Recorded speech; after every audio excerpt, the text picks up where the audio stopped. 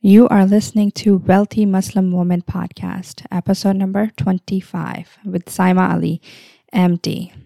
Assalamu alaikum, everyone. I hope everybody's doing wonderful, and getting ready for the upcoming year, 2020. I still can't believe it that so much time has just elapsed, and where I am today and where I was 10 years ago, 20 years ago, 25 years ago. It's just amazing the turns that life takes. So today I wanted to talk about my journey to become a doctor. I've been asked by a lot of people what it feels like, how did I decide to go with it, and how I feel about it right now. Would I choose this career all over again? And most of these are youngsters in college studying and trying to pick their major. So I want to make sure that I do a justice with the topic. I know there's a lot of issues with the healthcare system right now, and I will speak about that at some other point. But today I just wanted to concentrate on my journey, how I went to medical school and what my experience was during residency and afterwards. If you grew up in a Desi household, then you know the idea of being a doctor was put into your head at a very, very young age. You are either going to be a doctor, or you're going to be a lawyer, or an engineer. These are the only three careers that our parents and our prior generation was familiar with. And being a doctor is emphasized much more than the others for some reason. So I remember when I was really young in my tiny village in Pakistan, where we only had primary school and then secondary school up to 8th grade had just come in and started being offered. And I remember being there and saying that I will be a doctor, and an uncle of mine telling me, yes, you can be a lady doctor. And by being a lady doctor, I think he really just meant that I was going to be a lady, a woman, and a doctor, not necessarily an OB-GYN. And I remember that thought and it feeling good. And it was just a plan, something that I was going to do. However, if I had stayed there, or even after I moved here, the chances of that happening were not necessarily high. If I had stayed there, then girls don't really go to school beyond a certain time, and I probably would not have studied beyond that time either, and probably got married and had kids at a younger age. And coming here, I had to struggle and deal with my own blocks that I had in my head about how I have to learn this whole new language, and I have to start learning all this new material, and I am just not going to be good enough and be able to learn all the material that you would have to as a doctor. And I started volunteering at a hospital when I was in high school, and I would look up to the physicians and wanting to be in that spot one day, but never really actually believing that I could do it. I remember one of the conversation I had with the resident was, oh my God, you probably have to learn about every single cell in the body to be a doctor. And how do you even remember that stuff? And how do you even learn all that material? And your brain, how does it even have capacity to store that? And that was my impression. And then I remember just having this epiphany one day. I was walking to go to college, and I was having a really bad time adjusting and not doing well. And I just told myself that I will be successful. I told myself that I was either going to be a doctor, or I was going to be a finance person on the Wall Street. These were the only two options I had. And it did not matter which route I chose, because I will be successful with either one. And I just decided that day that these two will be my options, and I just got to pick one and stick with it. And I discussed earlier how, because I had moved to the US at such an older age, I feared that I didn't know as much and that I could never have a conversation with another person. So I just had to learn and read and take as many classes as I can. So I was taking classes in every field that I could find. I was taking classes in philosophy and psychology and music and economics and sciences and medicine. I was just trying to take and absorb as much as I could so I could have a conversation with other people. And I literally could have graduated with a bunch of majors and bunch of minors because I had extra credits and I was taking so many classes in each area that I could have literally graduated with anything. I decided to major in economics because that was something that I was really interested in. And I found it really fascinating and freeing knowing that for medical school, I did not have to major in any of the sciences and I could major in anything I wanted and just take the prerequisite classes and still go to medical school if I wanted to later on. Now, up to sophomore year, my family had thought that I was going to be a doctor, and that was the discussion that we were having at home. But personally, I started to question that because I knew the road was going to be long. It's 4 years of medical school and minimum 3 years of residency. And then life doesn't get too much better after that either. So I was really concerned. And the major question I had was, do I want to do this because I want to be a doctor, or am I pursuing this because my family and my culture and everybody else around me wants to be a doctor? And I remember that day very clearly. As a sophomore, I told my mom that I was not going to be a doctor. And that's a very memorable day because I remember my mom throwing a huge fit and she threw away my books on the floor. And she said, well, if you are not going to be a doctor, then there is no point of going to college. You are going to stay home. You are going to learn to cook and you are going to learn to clean and you're going to get married and have kids. There is absolutely no point to getting any education if you are not going to be a doctor. And very surprisingly, my dad came to my rescue at that time.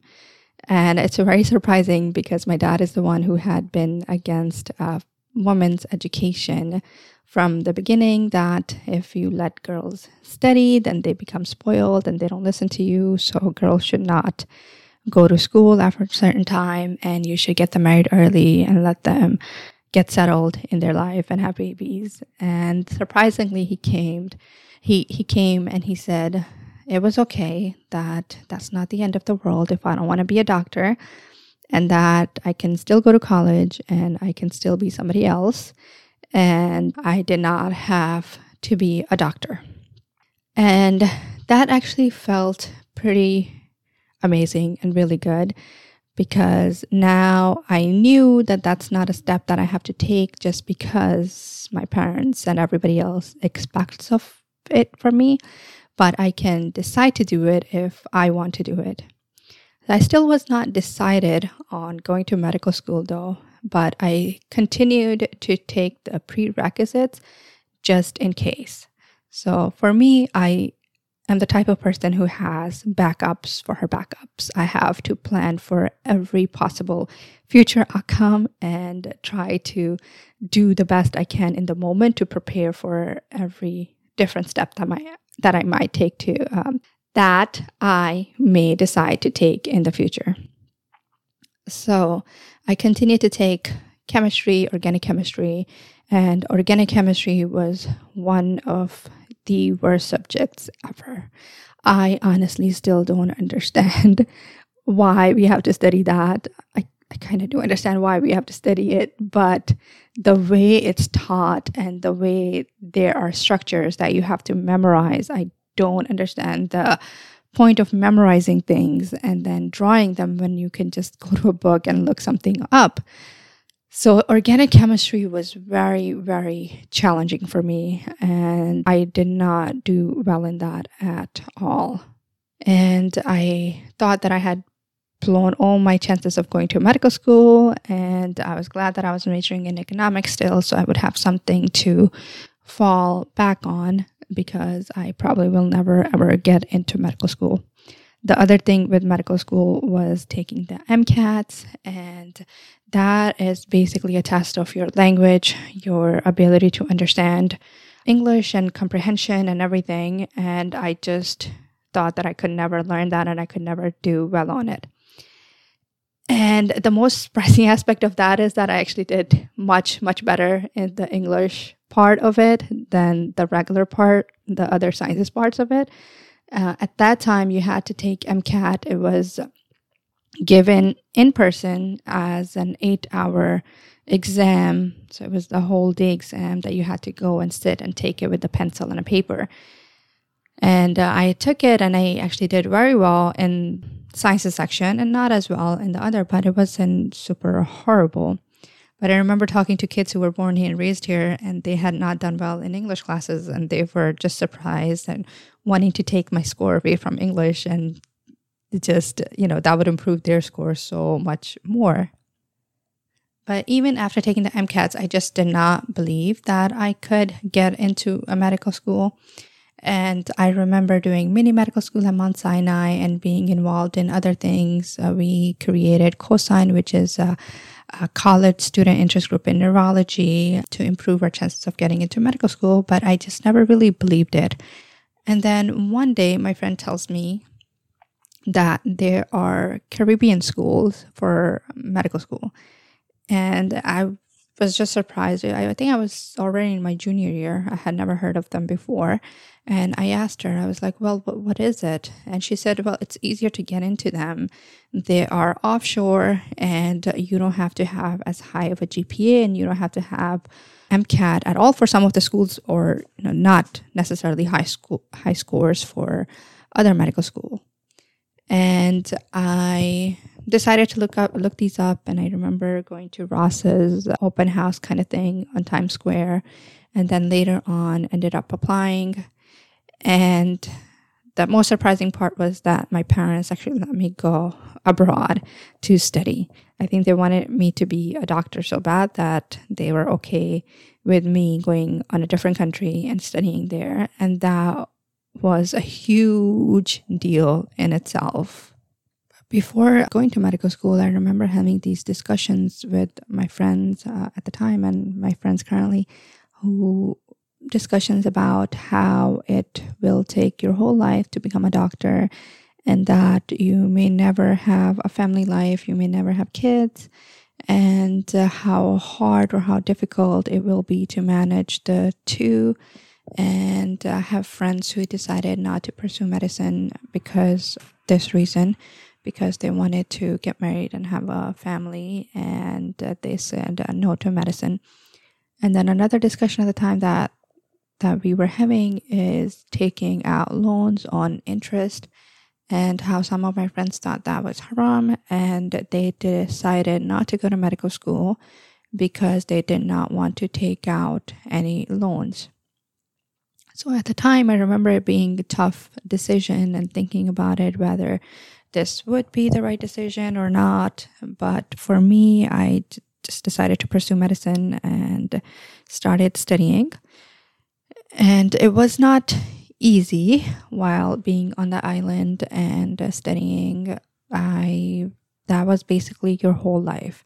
You had no life outside of that. I was lucky that I went to Ross University, and they had a program where all your lectures came out online on the computer, and you did not actually have to go into class to study or to take a lecture, but you could do it online. And that's what I ended up doing mostly, because I learned better by myself than when I'm with a bunch of other people. I learned by teaching, and I learned by just reading and writing and just doing things on my own. So that really helped me, and it saved me a lot of time because I learn at like a faster pace. So I don't like to watch the videos at their normal speed or be in a lecture. I would get bored how slow things go. And so I did it online, and I would listen to the lectures at a speed of 1.5 or 2, and that helped me get through the lectures faster and then devote more time to learning on my own and reading on my own. So that really worked out in my interest, but there were many people failing each semester. The dropout rate was really high for us, and that was always a fear that you could fail any of the classes at any time. And then USMLEs, the U.S. Medical Licensing Exam, was the next most challenging part. And many of the foreign graduates do not pass the exams or do not do as well. And if you do not do as well, you are basically unable to get a residency, and that means unable to get a job as a doctor. And you are stuck with very, very high loans and with no real way of paying them back. So that was the second challenging part. And I remember just telling myself that, well, if I do not do well on USMLE Step 1, there's a couple of exams that you have to take, that my backup was that I was going to be a teacher. I was going to drop out right away from medical school after the 2 years, and I was going to go get a job as a teacher and try to pay my loans slowly over time, and that at least I would have retirement and other things that are better options coming from the government. So again, I have backups for my backups, and I have to think of different escape routes when something may go wrong. But alhamdulillah, I did very well on Step 1, and that gave me some encouragement that I could match into something that I like. And for me, my first love was neurology and has always been. I remember seeing seizures as a child in Pakistan and kids being taken to Saints for treatment. And again, at the moment, I didn't really know this was a medical condition and this is something that may have a treatment, but it was something that intrigued me, and I wanted to be able to help them. And that was just in the back of my head, that somehow I could help seizure patients. And I remember my first case as a medical student. I was at Wyckoff doing my internal medicine rotation, and my very first patient was a hemi-neglect patient.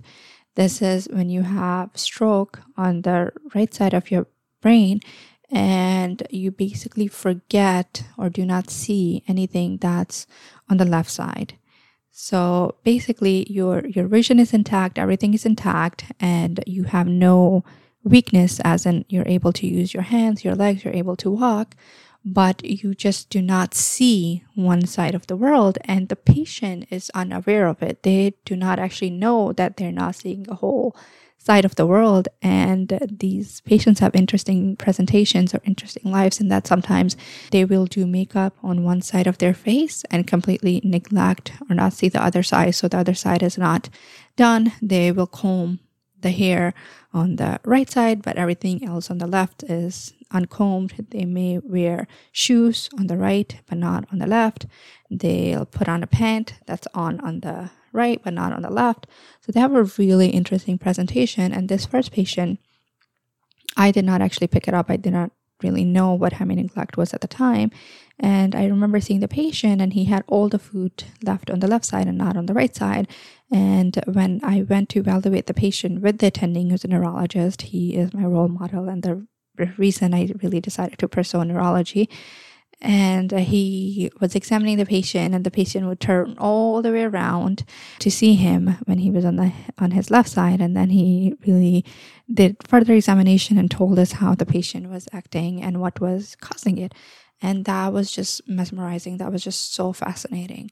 There are so many things in neurology, so many cases in neurology that based on stroke that you have in certain part of the brain and how they present. I definitely recommend reading Oliver Sacks. He was one of the most amazing neurologists, and he has many books. One of them is called A Man Who Mistook His Wife for a Hat, and that's a really good book, but he has 11 or 12 books, and there are all amazing presentations of neurological patients. So that was really fascinating for me. But again, people were saying don't pick neurology because neurology is kind of like hospice care. This is patients who were seen as end-of-life care even in 2011. And there's not much you can do once patient had a stroke, and you basically just provide comfort care and not much in terms of treatment. And I'm glad that I learned that that was not true even at the moment. And I just decided to pursue neurology because that was my passion and something that I really wanted to do. The other thing that I considered doing was radiology, but the only reason I wanted to do radiology was because I had learned that you are able to work from home looking at images on a computer screen, and you can be home and just work from home. And that was very enticing in case I decided to have kids and I wanted to be home. But I decided to go with neurology and follow my passion because that's something that I really, really loved. Anyways, I matched into my top choice, which was in Virginia. I loved that program when I visited, and I just thought it was going to be a right fit. And I matched there, and residency was the most challenging part for me. I went through a lot. I got married with somebody from Pakistan and went through a divorce within a year and abusive relationship. And that by itself was very challenging. And then on top of that, being in residency, which with the odd hours. So in medical school, I was able to study and do things at my own pace mostly. Not in clinicals because you had to be there, but still in clinicals, once you were off and you were able to sleep and do whatever you wanted to do. For me, sleep was the most important thing ever. And in medical school too, I used to try to sleep at least 8 hours a day. And I remember during my clinicals rotation in surgery, I had a rotation that was a call that was 24 hours long. And I remember literally sleeping 24 hours after that call because I was just so exhausted. And so sleep was very important. And in residency, that's something that you had to give up. I had to wake up very early in the morning, 5, 6 in the morning, and I wasn't home till like 5, 6 in the evening time. And then especially when you were on night call, it was very challenging. Thankfully, by that time, they had switched to where 24-hour call was no longer allowed for the programs. You could only do a max 12 to 14-hour shift. So that really helped. But it was still challenging in that you are learning to manage patients and this is the first time you feel like you are managing patients on your own, even though you have a lot of support, but you just feel a lot of autonomy, and you just feel that you are dealing with others' lives and you could hurt somebody. So that in itself is a huge challenge to overcome. So residency was a tough part. I was very depressed. I would cry on holidays. I had pretty much cut myself off from all the people. And I was on my own and struggling with a bunch of things, not in personally, relationships, work, everything. And I remember saying, why did I even choose this career? Why did I decide to become a doctor? I should never have picked this. And a lot of regret around my career choice at the time. Okay, I just realized that the podcast is getting really long and I have to run for my work. So I'll try to keep it a little bit short. But yeah, residency was a very challenging part. Fellowship, by fellowship time, this is like 3-4 years later, I had remarried, moved to New York, and I was doing a fellowship at North Shore LIJ in epilepsy, my love. But that was also a challenging part. I was pregnant, and then I had my daughter in October of that year. I was working while I was in labor because I wanted to save as many days as possible for the maternity leave afterwards. So I remember having the contractions and everything. It was actually a weekend call and on a Saturday, and I was having contractions, and then I even just went home and reading studies and still continuing to have contractions. And then it got really bad by Saturday night, and I had to call my attending and tell them that I will not be able to take the call any longer. And after that, I had a really challenging time trying to go back. I just became very attached to my daughter, and I just didn't trust anybody to take care of her. And that was a very, very challenging time as well. I was glad that I found a daycare that was in the hospital, and I was able to go into the hospital in the morning, drop her off, and then go around, do the morning stuff. And then at lunchtime, I was able to take a break and go see her again and breastfeed. And that was very, very helpful. And then after, work, I was able to just go and pick her up and go home. But again, that was very challenging. And then when I was getting an attending job, I first signed up with Jamaica Hospital, and I was trying to find a daycare for my daughter. We had moved to New Jersey, but I was going to commute to New York to work there. And I went to see a couple of daycares in New Jersey, and they were just awful.